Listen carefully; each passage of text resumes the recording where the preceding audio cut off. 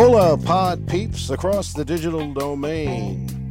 It's the Deacons Pod, where spirituality and justice meet real American life in the 21st century. I'm Deacon Dennis. Say hello to my co-conspirators, Paulist affiliate deacons, Deacon Tom and Deacon Drew.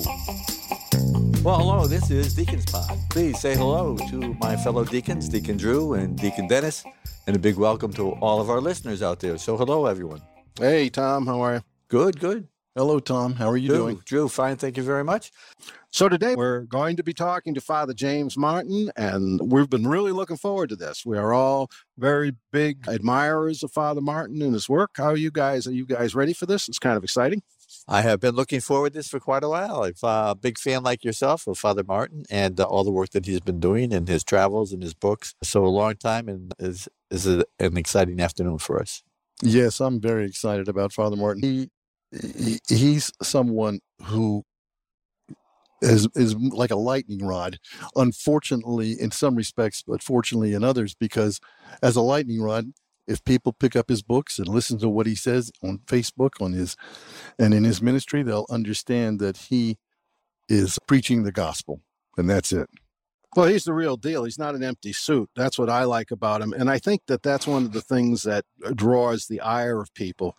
There's a lot of people that like their religion compartmentalized and otherworldly. And, if you read any of Jim Martin's stuff, like he wrote a book on Ignatian spirituality that I enjoyed tremendously, The Jesuit Guide to Almost Everything. And as you can tell by that title, there's a sense of humor in this. There's a reality base to this. This is not posing for holy cards, And Right. There's a lot of people that right there, they're upset. That's not what I signed up for. It's like to sign a peace. I don't mind coming to church, but to shake your hand and say, peace be with you. I don't like that because I'm not here for you. I resist the idea that this has anything to do with my relationship with you. So I think that's one of the reasons he draws the fire he does. But it's one of the things I love about him is that it's real. I mean, his book, Jesus, A Pilgrimage, it relives the life of Jesus by walking in the footsteps of Jesus, where Jesus lived. Father Martin went over and did that. And then nothing in that book deviates or departs from the Gospels.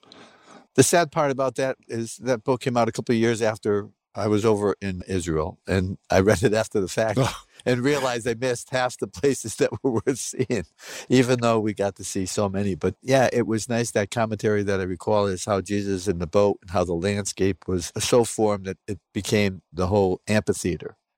You often wonder, how did these people hear them? You get in the boat and you row out, 50 yards.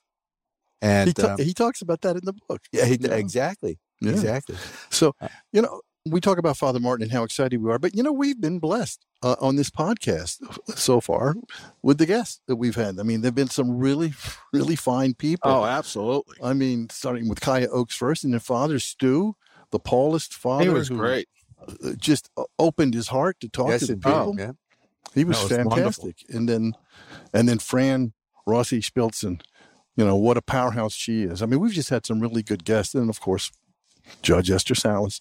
Right. So having Father Martin, it's just kind of like he's part of the tradition of our being blessed with guests, with great beyond guests. anything any of us deserve. That's for sure. Right, yeah. I would turn us down in a minute. I don't know about No, thanks. That's a hard no. God writing straight with crooked lines. How we all got here. Did any of us plan this? It was Drew's idea. No, Drew said, I want to do this. I want to do this. And I was standing next to him and said, this is a Holy Spirit thing. I said, yeah, okay. And we hadn't even talked about doing what. It was Drew, do you remember? It was I'd like to do something in media. Exactly. It was a very general thing, and I glommed right onto it. And I was like, why did I say that? Yeah. Because I thought you were crazy when you said it. And yet here you are. Well, wait a minute. Yeah. I mean, is that a qualification? I think it is, obviously, if you look at the crew here. But that's the Holy Spirit. I think that's the thing. If you're in this business, you learn to trust the Holy Spirit because you know that the bad things happen when we do it my way. And you start that little intuition that, go over there, do this, say yes, do that. You start to recognize that the more you listen to it. And this, for me, I can remember where we were standing, Drew, and I had just met you, you know, and boom, I just said, oh yeah, I volunteer. And I was like, what? But it was a Holy Spirit thing. And I think what we've experienced this ride so far, I might have been right. I think we had that Holy Spirit moment, and correct me if I'm wrong, in Lake George. Yeah, no, right there in the living room. Yeah. At the Paulist Retreat House. Yeah. Mm-hmm. Which is a great place to have the Holy Spirit visit Well, you. exactly. You can't get much better than that for Father Hecker's rooms are right next door where he stayed when he was there on the summer vacation. A very small bed. Inspirational. Well, people were shorter then. Yeah. But you go far if you listen to the Holy Spirit. But again, if you look at your life, Tom, did you grow up saying, I want to be a prison chaplain? No. I didn't. I didn't even know I wanted to be anything, really. Well, it just falls into place, right? Yeah. You got to make a choice for college. What's you your follow major the gonna be? breadcrumbs. Yeah, exactly. And you make yourself available and you take a chance. And it's surprising how often it amounts to something and more than what you ever thought or planned or whatever. So, like you said, our best plans would end us up in trouble, if we laid it out and acted upon it. As we saw the men in prison and the women in prison, like, here's a plan. Yeah, okay, how's it working for you? Well, I have a feeling. How did you see this working out, actually? I have a feeling that these subjects will come up in our interview with Father Martin. Because if you read, because we've all read his writings, and I think he might give us some insight onto how listening to what, God comes to you in prayer, how listening to that might result in how you turn out. And he does faith sharing. Let me just mention this on Facebook, like weekly. He has Friday afternoon. Yeah, right. Live stream. If any of the listeners want to check that out, because he's kind of showing you how the sauce is made, how you do spirituality, how it comes on a very natural, basic, daily level, how he does it. And it's really quite good to be involved. And what I find interesting also in him is his peacefulness. It comes from deep within, that whole lived spirituality. I have to laugh. Here's a guy who's in so much criticism, and yet no matter where you see him, he's always got this gentle smile on. He's not ruffled by the critics or any of that. So you have to have your spirituality rooted. He's a peaceful man. Yep. And he exudes as a Jesuit, as another Jesuit once said, he knows that if you're going to follow Jesus, you better look good on wood. Rocky road. Yeah. So he's not, he knows the hits are going to come if you do the right thing. And it's like, that's part of the gig. And God bless him. God bless him. Well, with that, maybe, Tom, why don't you take us into the interview? All right. And today we welcome Father James Martin, Jesuit priest, and we are happy to have him here on our Deacons Pod. For those who might not be familiar with Father Jim, he is an American Jesuit priest, editor-at-large of the Jesuit magazine America. He was appointed by Pope Francis in 2017 as a consultant to the Vatican's Dicastery for Communication, a New York Times best-selling and award-winning author of many books, 14 books, some of which are Learning to Pray, The Jesuit's Guide to Almost Everything, A Spirituality for Real Life, Jesus, A Pilgrimage, My Life with the Saints, Building a Bridge. He's also appeared in stage and on screen, and he is a much sought-after public speaker and media commentator on subjects such as life and teachings of Jesus and Ignatian spirituality, as inspired by the life and teachings of St. Ignatius of Loyola. So thank you very much, Father Jim, for taking the time to be with us today, and a big welcome. I'm sure our listeners will enjoy hearing from you. My pleasure. I'm going to say good to be with my fellow deacons, since we were just saying that the priest continues his diaconal role. So good to be with you all. Very happy to be here and honored to be with you and with your listening audience. I've got to confess, I'm a fan of yours, but I did not realize that you had an interesting college degree to begin with. You want to tell us about that? Yeah, sure. And I think this is where my life might intersect with a lot of deacons who come from the business world. I went to the University of Pennsylvania's Wharton School of Business, graduated in 1982, and then worked for 6 years in finance and accounting with GE, and then GE Capital, former sort of financial powerhouse, no more, or at least no more financial powerhouse, before I entered the Jesuits in 1988. And actually, we're speaking today, it's the anniversary of my vows. I took vows on this day in 1990 32 years ago. Congratulations. Yes, All indeed. right. Time Thank flies you. when you're having fun, right? There you That's go. right. Thank you. So I had a business background and really never considered anything remotely religious in terms of my future profession, but God had other things in mind. Yeah, that writing straight with a crooked line with a straight. Yeah, that's another chapter I found very interesting. How some of the key people in your life were Henry Nouwen and Thomas Merton. So I'm just wondering why you're not down at Gethsemane or. Part of it is I talk too much, but like a lot of us, I came across Thomas Merton's writings when I was a young man at age 25, 26, and this is the first time I really considered doing something other with my life. I was in the business world and I was kind of dissatisfied, but I thought, well, what can I do? I mean, I didn't know what else to do. And Merton's vision of religion and of spirituality and of God really called to me. And it's funny, I thought about the Trappists for a little bit, but then I discovered the Jesuits and they just seemed to fit me better. I love the Trappists, and I think monastic life is something I always say. You scratch a Jesuit and you get a Trappist, or you could probably say you scratch a deacon, you get a Trappist. I mean, we're all drawn to that contemplative life, but we also have to know what we're made for and what we're not made for. That's interesting because we do talk about different forms of spirituality here, and we'd like you to express a little bit about the Ignatian. But you just said a part that I think appeals to most of us is we're not strictly one spirituality completely. We draw from all these numerous spiritualities. And in a day and age when people claim they're spiritual but not religious, or the nuns, well, tell us a little bit about the Ignatian spirituality and how you think these people who might proclaim as being spiritual might be missing some of that great wisdom of our church.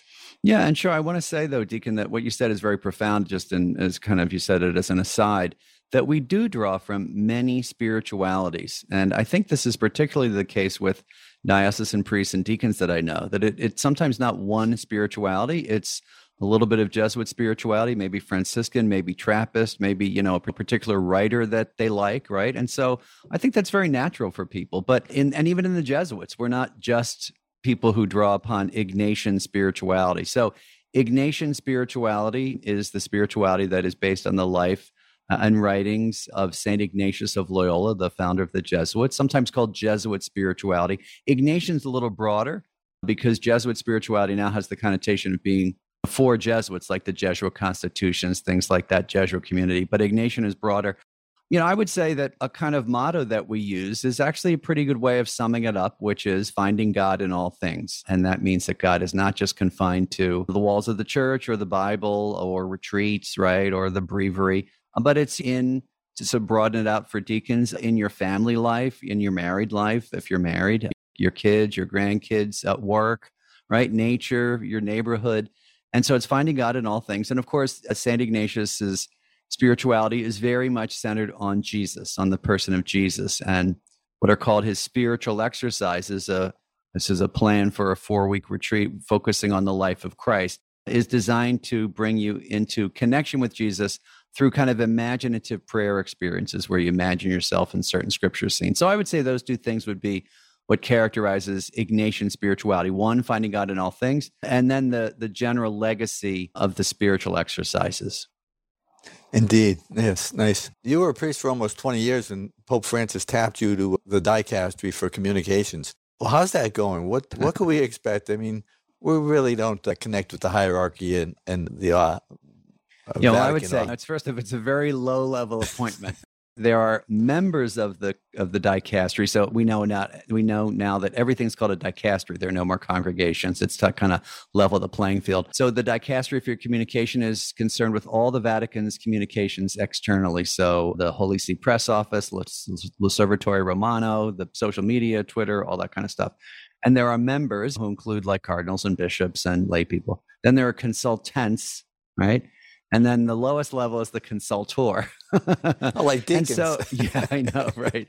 And so I, from time to time, just help them with different questions that they have. I'll be on a call tomorrow morning with them, early in the morning, Rome time, not so early, about their presentation of the synod, those kinds of things. So a lot of it's like what would work in the United States and what advice would you have in terms of how we roll these things out. So it was a real honor. It still is a real honor, and I'm really excited about it. But just to be clear, it's not like I'm deciding on Vatican communication strategy every day. You can't brief us about some major reform that's going to happen that's going to set the world on fire here and get us going. No, breaking news. Breaking news, right. No. Yes. So, but again, there have been a lot of changes at that level. I mean, you see a lot more with the advent of social media, the Pope's presence. So, and I always think when you trace it back to, say, John Paul II, right, who was a great communicator, and we remember he had records and books, and I think World Youth Day is frankly a means of communication. Yeah. And then Pope Benedict started to tweet, right? I remember the first thing where he was pushing the button for the tweet. And then we have Pope Francis, who tweets every day, and social media is really a kind of part of our lives. But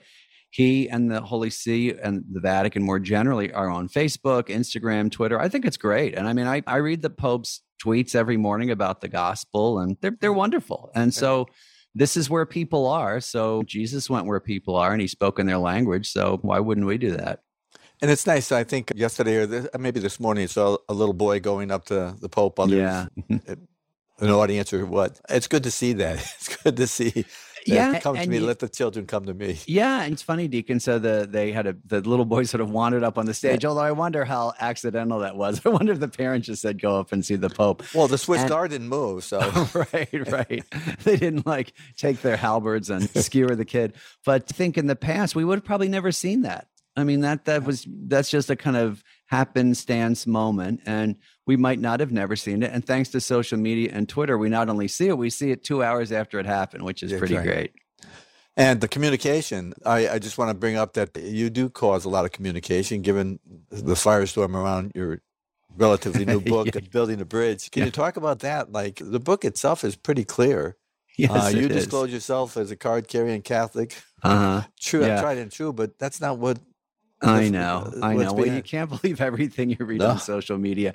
So the book is basically, it's about an invitation for the church to reach out to the LGBTQ community. That's lesbian, gay, bisexual, transgender, queer, they say, or questioning, with respect, compassion, and sensitivity, which is what the Catechism asks, and love, mercy, and compassion, which is what Jesus asks.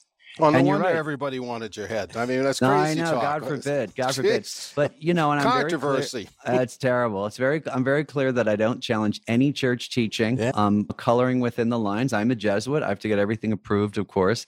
But frankly, even that is threatening to a lot of people, which I think just shows us how far we have to go. And fortunately, Pope Francis has been supportive. My Jesuit superiors have been supportive, and you get used to a lot of the craziness on social media. I find one of the funniest things, I say this a lot, is that I often will quote Jesus or the Catechism on social media about respect, compassion, and sensitivity, and people get angry. And they say, where'd you get that from? It's exactly. This is a quote from the Gospels, and this is a quote from the Catechism. And so anyway, so you have to kind of take these things lightly. Indeed. Well, it's hard. So you have to have either thick skin or a good place to hide. Where do you go to renew yourself? Well, that's really good question. I just came back from a retreat, and truly the way that I deal with these things, it's kind of complex. But the first way is to remember that Jesus himself, that he's our model. Jesus himself was misunderstood and people hated him, right? Even in his hometown. The rejection at Nazareth is a very important passage for me, right? And he's kind of free of that need for people to agree with him. He also tells us that we're going to hatred. That's the first thing. The second thing is a little detachment, Ignatian detachment. So I know not everybody can like me. But, really the third thing, ecclesially, is that I'm doing this with the support of the Pope and the support of, I don't show him every single thing I'm writing, but in general, the support of the Pope, the support of my Jesuit superiors. And I have to sort of remind myself that, look, I ask for permission for everything I do. And what else can I do? So part of it is, I think it's more of less a tough skin and more just detachment, and say that this goes with the territory. And I try never to respond in any sort of angry way. Well, why would you make that part of your territory, Father Jim? I mean, you don't have to. No one was saying, all right, your superior didn't send you out to put your head in that noose. You volunteered for that. Tell me about that. When you see the pushback, because I just read your book before this. But I, as I said to you before we started recording, that I follow you for a long time. I've read your other books, and I was very aware of the pushback and the craziness you were getting. And I was saying to myself, wow, I wonder what he said in that book. He's usually pretty circumspect. There must be something in there. And when I read it, it was like, you got to be kidding me. I know. You have to be nice.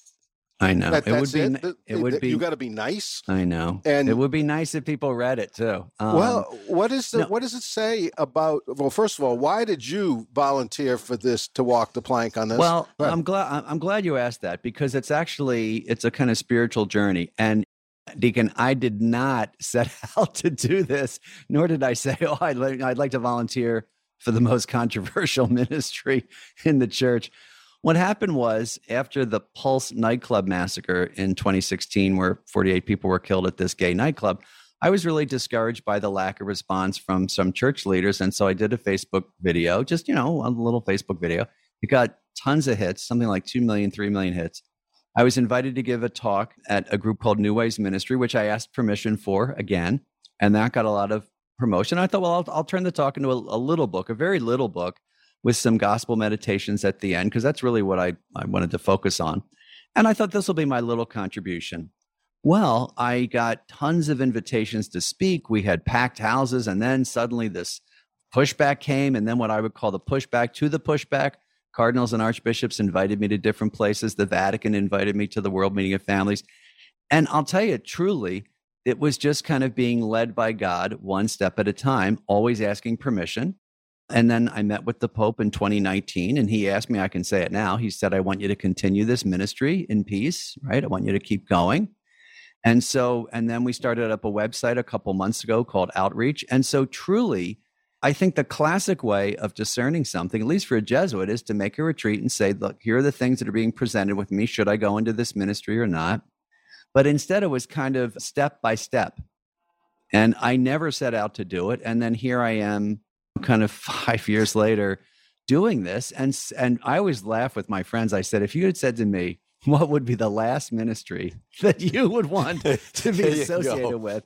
Because I'm not a controversialist. And I find the controversy really, it's not to my liking. I'd much rather write about Jesus or the saints or prayer. And that's my next book is on Lazarus. I mean, it's not about LGBT people. So yeah, but that's it's just funny how I look back, and it was just kind of step by step. And here I am. Yeah, that's how Tom and I both ended up prison chaplains. It was like, what am I doing here? How did I get into this? Yeah. But they let me out. Thank you. No, I think that's a good point. I think that's the way we get into a lot of our ministries. So for example, in your case, it might be someone writes to you or someone says, drop by the prison once. And then it grows and grows and grows. And it's not as if you said, I am now making this formal. So that's how it happened to me. It's just sort of being led by the Spirit, which is why I kind of trust it all the more, Can I maybe take us into a less controversial topic? Please. Which will probably actually turn out being controversial for some reason. Right. They always do. Your latest book, Learning to Pray. Mm-hmm. So I picked up that book. I've been a deacon for over 20 years. Wow. I've read lots and lots of books. So I'm like, why should I read Learning to Pray, other than the fact that I really like Father Martin's books, and because I'm thinking it's a beginner's book. Well, it's not. It's not. And if I could make one suggestion for a change in the title, Father Martin, I'm sure you take those all the time. You had a Jesuit guide to almost everything, the almost being in parentheses. I think you should call this book Learning Again, in parentheses, to Pray. Well, I'll share something with you, Deacon. It was originally called, that's a very good point. It was originally called How to Pray, much more blunt, right? And my publisher said, no, publishers have the final word. My publisher said, which is very interesting, because that's basically what the book is. It's how to pray. My publisher said, too arrogant. It's too arrogant sounding, like I know how to pray, and which I was like, all right, fine. But they said if you say learning to pray, we're all learners and things like that. But you're right, the title does come off as a kind of beginner's manual, whereas it is, as you point out, it is much more than that. It's so much more. I mean, it's a spiritual guide, a compendium, a tutorial. It's an extended essay, really. But I have a specific question out of the book, if you don't mind. Sure. A couple of days ago, you tweeted on the gospel, and you mentioned metanoia in your tweet. And that's one of my favorite concepts, metanoia. But, if you go out and talk to anybody in the parish or in the street and you say, that guy, he can be a better person, and first thing they'll tell you is people don't change. The leopard doesn't change its spots. But I don't think that's true. Can you talk about that a little bit, about whether people can change? Yeah, well, I mean, the whole concept, so for those who don't know, the whole concept of metanoia, which is the word that John the Baptist uses when he says, I've come to preach a repentance, right? And the word that Jesus uses, right? It's used many times in the Gospels. It's often translated in the English as repentance. Now, that's part of it. But in English, we tend to think of repentance as simply not sinning and being sad about your sins. So repent. And so we have to remember that metanoia is much deeper. Metanoia is a kind of thoroughgoing change of mind and heart. I mean, it really is a total conversion, I think is a better word. And so we have a hard time with that word. But we have to say, look, if Jesus is using that word, which means a conversion and a change, then at least Jesus thought that people could change. And look, we see that all the time in the Gospels. And I have to say, we do see that all the time in our lives. Now, it may not be the dramatic change that you have with like the rich young man is called to, or the different people who are sinners and give up their lives. St. Peter's the great example. He drops his nets and leaves everything behind. But we do have people changing. We have people becoming more open, softer. People forgive one another. So I think that leopards can change their spots with grace, with God's grace. People might not really understand why I talked about your book and then talked about this, but that's kind of in your book. What happens in prayer, and you do talk about that aspect of, like, if you want to do something, start acting like that. Yeah, and I think that's right. And I think, and I have this experience myself. So in the book, I talk a lot about really what happens when you pray. Right. And so the kinds of things that come up, emotions, insights, memories, feelings, words, and phrases. So let's just say you're praying about a particular gospel reading and you have an insight. And the insight is something as simple as, I have to accept the crosses in my life instead of trying to resist them. Okay, so that's your insight, and it comes in prayer, and you trust it, and you say that seems like it's coming from God, right? You have a deeper insight into the cross, right? Right. Now, I think that the challenge is then putting it into action, right? Like I want to do that. I know that I want to do that. I know that this is coming from God, or at least I believe this is coming from God.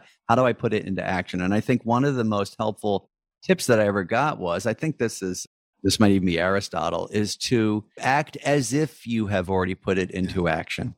And then you start to, I think AA talks about this, right? Yep. They say sometimes fake it till you make it, but it's not exactly faking it. It is acting as if.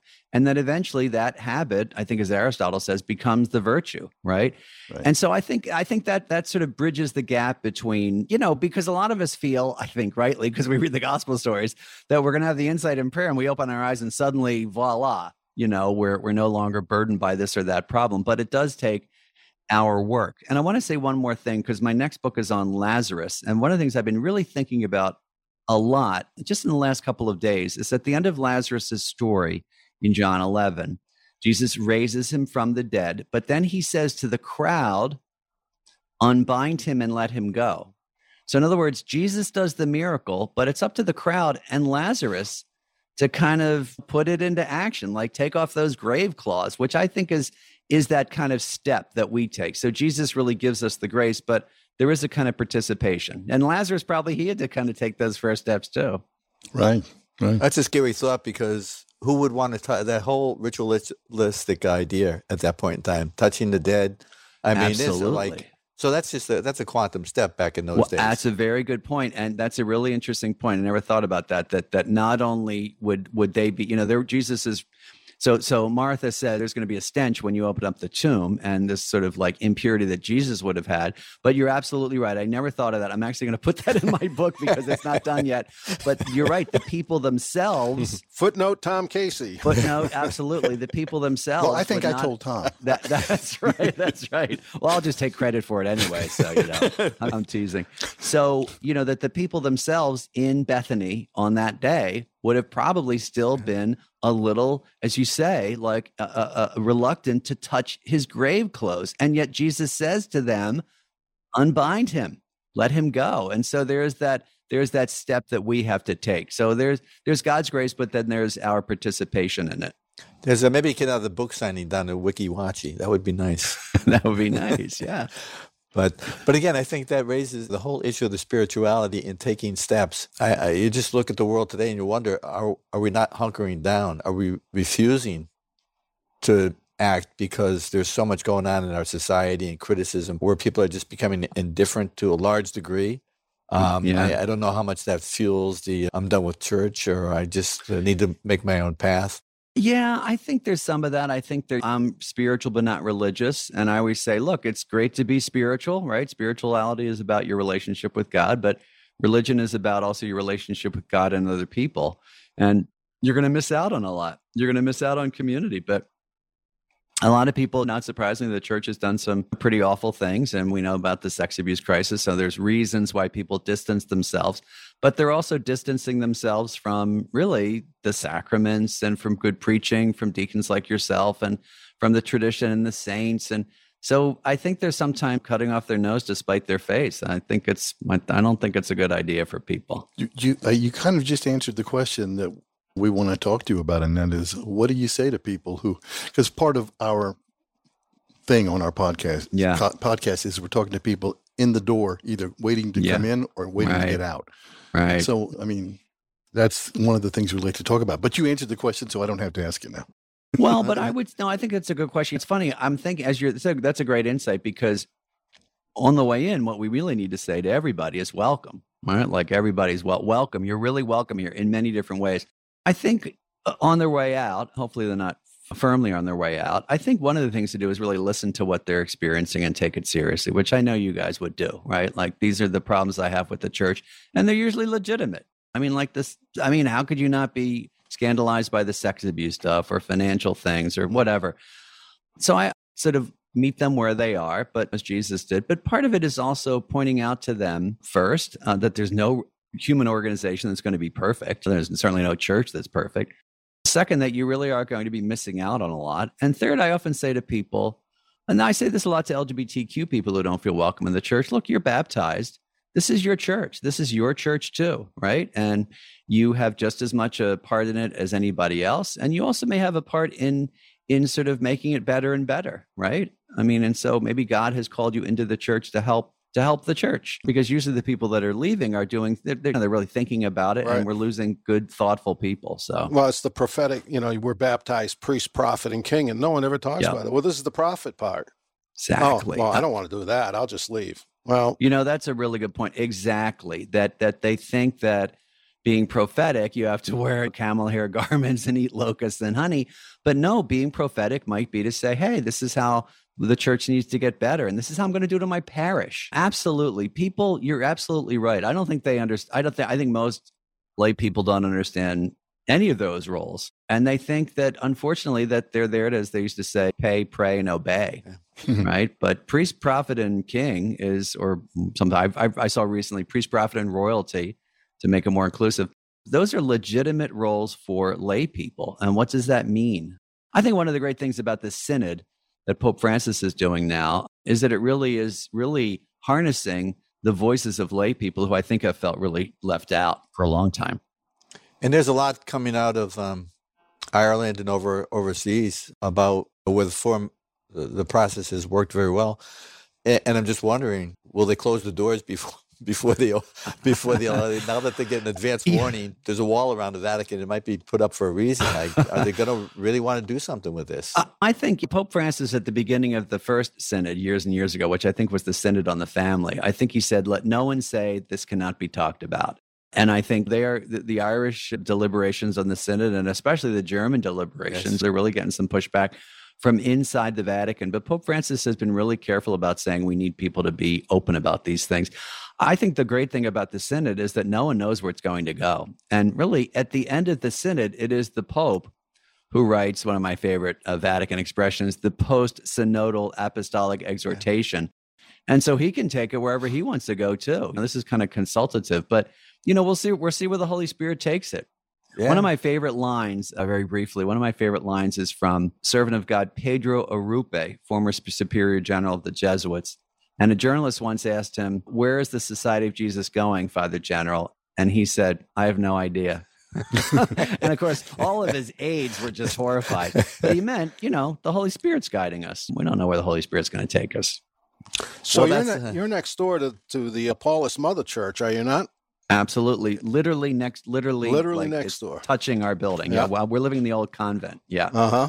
And how have you found that? Have you enjoyed visiting? It's one of the nicest things. I've never lived, I don't think, next to a church. I mean, we literally live next to a church, and so certainly it's very convenient on Sundays. That's great. The Paulists are super nice, and that's so with the two religious communities living nearby, we do a lot of things together. But I will tell you that one of the most beautiful things, which sounds small but it's not, is they ring the bells every hour, and sometimes they ring. It seems to be kind of changing from liturgical season to liturgical season. They'll do hymns every hour. And so we were on the roof last night in our Jesuit community having sodas before dinner. And at 7:00, the Salve Regina rings out. I mean, it's just, and it's beautiful. It's lovely. So I love that. I mean, who wouldn't like beautiful music every hour? Now, fortunately, it stops at about 9:00. I think the neighbors. I was going to say neighbors maybe that that's right. Jesuits. They're not all Catholic. Well, stop They're not that all racket. Catholic not on the Upper West Side. So, but it's lovely. It's a lovely part of town, and it's lovely living next door to them. Well, that's great. soda on the rooftop. That's his sounds story, and he's Well, sticking let's with say it. soda, and other things. other Don't be beverages. causing trouble, Casey. We call them pre-prans, Jesuit pre-prans. Indeed. What is pre-pran? What's that? Pre-prandial. So before the meal. Yeah, it's all part of like the Jesuit lingo, or also known as drinks. Yeah. Dinner. Yeah. But no, so we're up there. We have a little rooftop garden, and we try to identify it. Like, okay, who can identify this hymn in the first few notes? Name that tune with the with the Exactly. chimes, huh? They had for about 2 weeks. They were now. I'm not sure why, but for about 2 weeks they were playing "Abide with Me" every day, almost every hour on every day. It was really, which I love. Thank God I love that tune. Yeah. So I think that's one of Father Hecker's favorites. The Yeah, Paulists really? like to play those old hymns from the 1800s. Well, they have there a you go. repertoire of them that I think That's interesting. It may have been one of Hecker's. Yeah, the it's a early beautiful hymn. Paulists all brought those in when Catholics were doing Gregorian chant or nothing, and they Yeah. started that. They started congregational singing in America, I think, in Catholics. That's really interesting, Yeah. and which predates, of course, the Second Vatican Council. And Yeah. Mhm. But about Hecker was about 100 years ahead of what we came up with in Vatican II. So that's kind of interesting in Yeah. itself. I Yeah. wanted to ask you just a quick question because, as Drew said, this podcast is really because we can entertain ourselves and all that stuff with all this inside baseball, but we're trying to target the people on the thresholds. People, should I come in? Should I go out? And why we have you, one of the things I noticed that your work life, your ministry, you went from the finance, like you were a finance guy like Tom was, and you did writing, spiritual direction, retreats. Before that, you did refugee work in Africa. You did all of these things. Could you give all of us a little reflection on how does a life like that happen spiritually? I assume like with the discernment and the Holy Spirit that the Jesuits hold as central, as do the Paulists, of course. That's something both communities really share, is that that working of the Spirit. Could you tell us a little bit about that journey that brought you now with your head in the noose on the LGBTQ ministry? Well, yeah, that's a great way. I've never had it asked quite that way. That's a really great question. I think a lot of it is being open to change, as Drew was saying, in terms of metanoia, being open to that God will change you, God will draw you into different things, being willing to say yes to certain things that might seem frightening or odd. And that doesn't have to mean changing your life dramatically, like St. Peter or like I did from going from the GE to the Jesuits. It could mean gentle things, gentle way of sort of growth.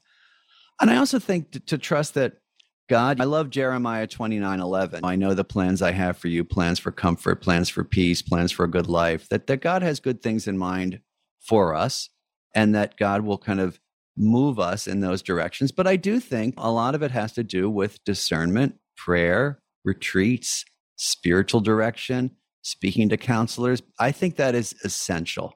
I really do. I truly believe that people need to rediscover the value, which is, as Drew was saying, one of the reasons I wrote the book was to talk about things like prayer, spiritual direction, to really take seriously the fact that, as we say in the Jesuits, God does not only want you to make good decisions, God will help you to make good decisions by discerning things, by paying attention to what's going on in our lives, and also by trusting that God is at work in our daily life. And so I'll give you a simple example. If there's someone who's listening right now who happens to hear something about prison ministry, and there's something in them that says, "Oh, I never thought about prison ministry. That's so interesting. What would that be like?"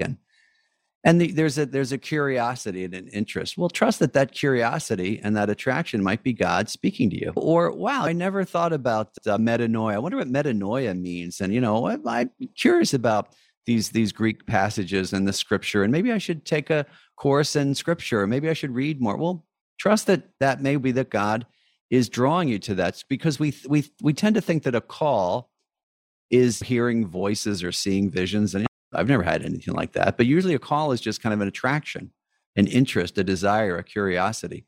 And to trust that this is God at work in you. And it can be anybody, right? So anyone who's listening who feels a kind of curiosity or an attraction to Jesus or a desire to be more or to live a fuller life, trust that is the way that God calls us. And I think that's probably the most important thing I want to say, that God does call us, and we need to be attentive to that and to say yes and to trust it and see where it leads us. And stop listening to those old and watching those old religious movies where the clouds part and the bullhorn calls your name and you say, "Yes, Lord." And we're all walking around going, "Well, that ain't me. I never did." That's right. And I think, and one of the things I say in the book is I think one of the other things I want to say is that in terms of prayer, people say, well, prayer is really important. Everybody has to have a life of prayer. People sit down and they don't know what to expect. What is supposed to happen?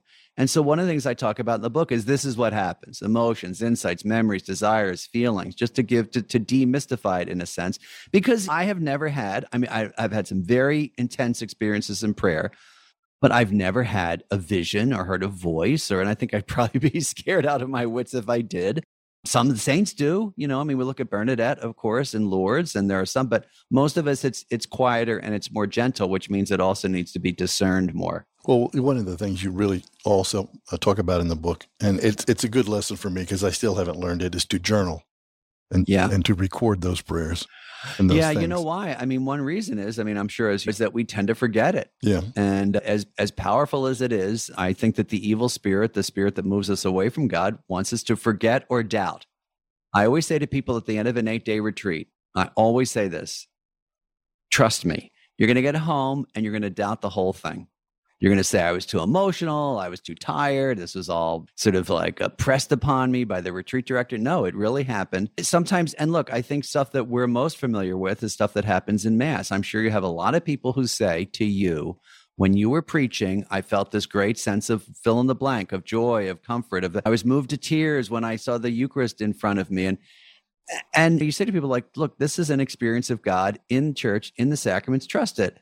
But a lot of people will say, I was just being emotional. Caught up in the moment, yeah. Yeah. And so that's the invitation from God that you can say yes or no to. God can catch you up in a moment.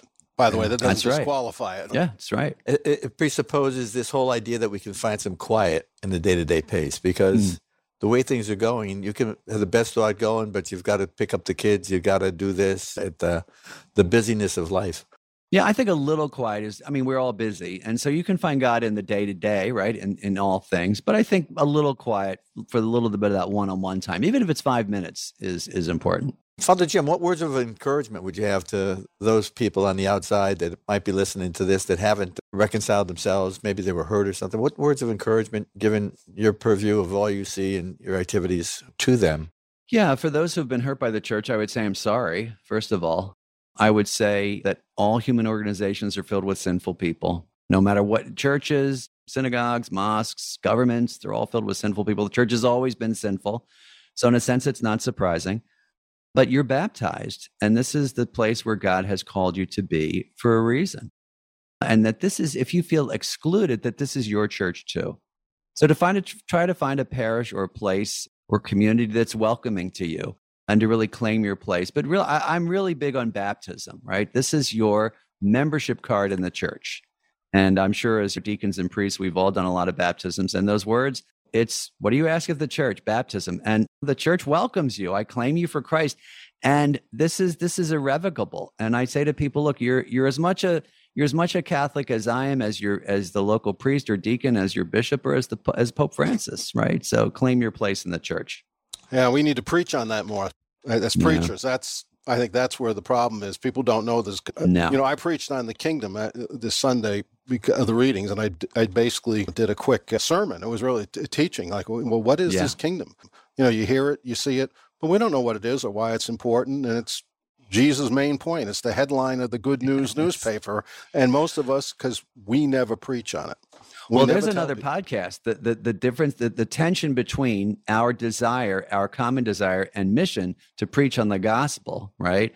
And the fact that so many people, which is wonderful, but the fact that so many people, because they're not going to Catholic school anymore, are not catechized, and they sometimes need sermons and teaching. Right. It's very hard to work that in. So I know you all feel that tension. You want to teach people, but you have to kind of focus. You have to focus on the gospel. I got the kingdom explained to me at Boston College in graduate school. That's when I went from kindergarten to the 12th grade of Catholic school. So I don't know how much of there was of that. That was a real eye opener for me back in the day. Yeah, I think if you ask most people what Jesus' main message is, you wouldn't have the reign of God. You would have important things like love, forgiveness, mercy, care for the poor. But I think you're right. I think most people would not say the inauguration of the reign of God, because that is too kind of complex or beyond what a lot of people have been taught, and it's not their fault. So Father Jim, any words you could take us back into the real world now that? Truly, I just want to say thank you for your ministry. Thank you for the ministry of the deacon, which I think it's one of the jewels of the Second Vatican Council, the restoration of the diaconate into its proper place. And thanks for all the wonderful work that you do for the people of God in preaching and the sacraments and just at accompanying them. And I just think it's a wonderful ministry that needs to be continually appreciated and raised up. So I just want to say thanks for all you do. And for what you do, yes. Yes. Thank you, Father Jim. Thank you so much. Knowing there's people like you in the church that keeps people like us in the church, which is why we wanted to have you on. I mean, there's just people that when you have those doubts, when you have what am I doing? And you see the ugliness and the sinfulness, and then you remember, well, Jim Martin still here. That's right. Joan Chittister is still here. I mean, there's people. It makes you think that maybe I'm not crazy. I could hang. And I have people like that for me too. Of course, it's really Merton, important to say. Whoever. Yeah, it's like, but also I was at the Jesuit graveyard recently up in Boston, and I say, oh, look at all these guys. They're amazing. Like I want to be just like these guys. Exactly. Like when my I grow heroes. up, if I grow up, right? That's right. On their shoulders. Right. Well, we'd like to have you back too to get a little bit more into Ignatian spirituality, Father Jim. So be happy to anytime. That's one of the things we try to present is spirituality. So that would be great if we could get you. Be happy I love the Jesuit Guide. That would be my recommendation to anyone who wanted to get into Ignatian spirituality. It was just I'd be happy to come back. It's great talking with you guys. You're the best. Special thanks to El Jefe Paul Snatchko and our editor David Dalt. The Deacons Pod is powered by the Paulist Fathers.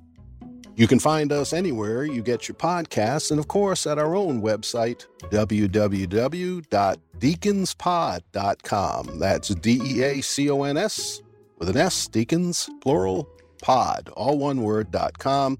And of course, we'd love to hear your comments at our email address, which is deaconspod, again, with an S, deacons, at paulist.org.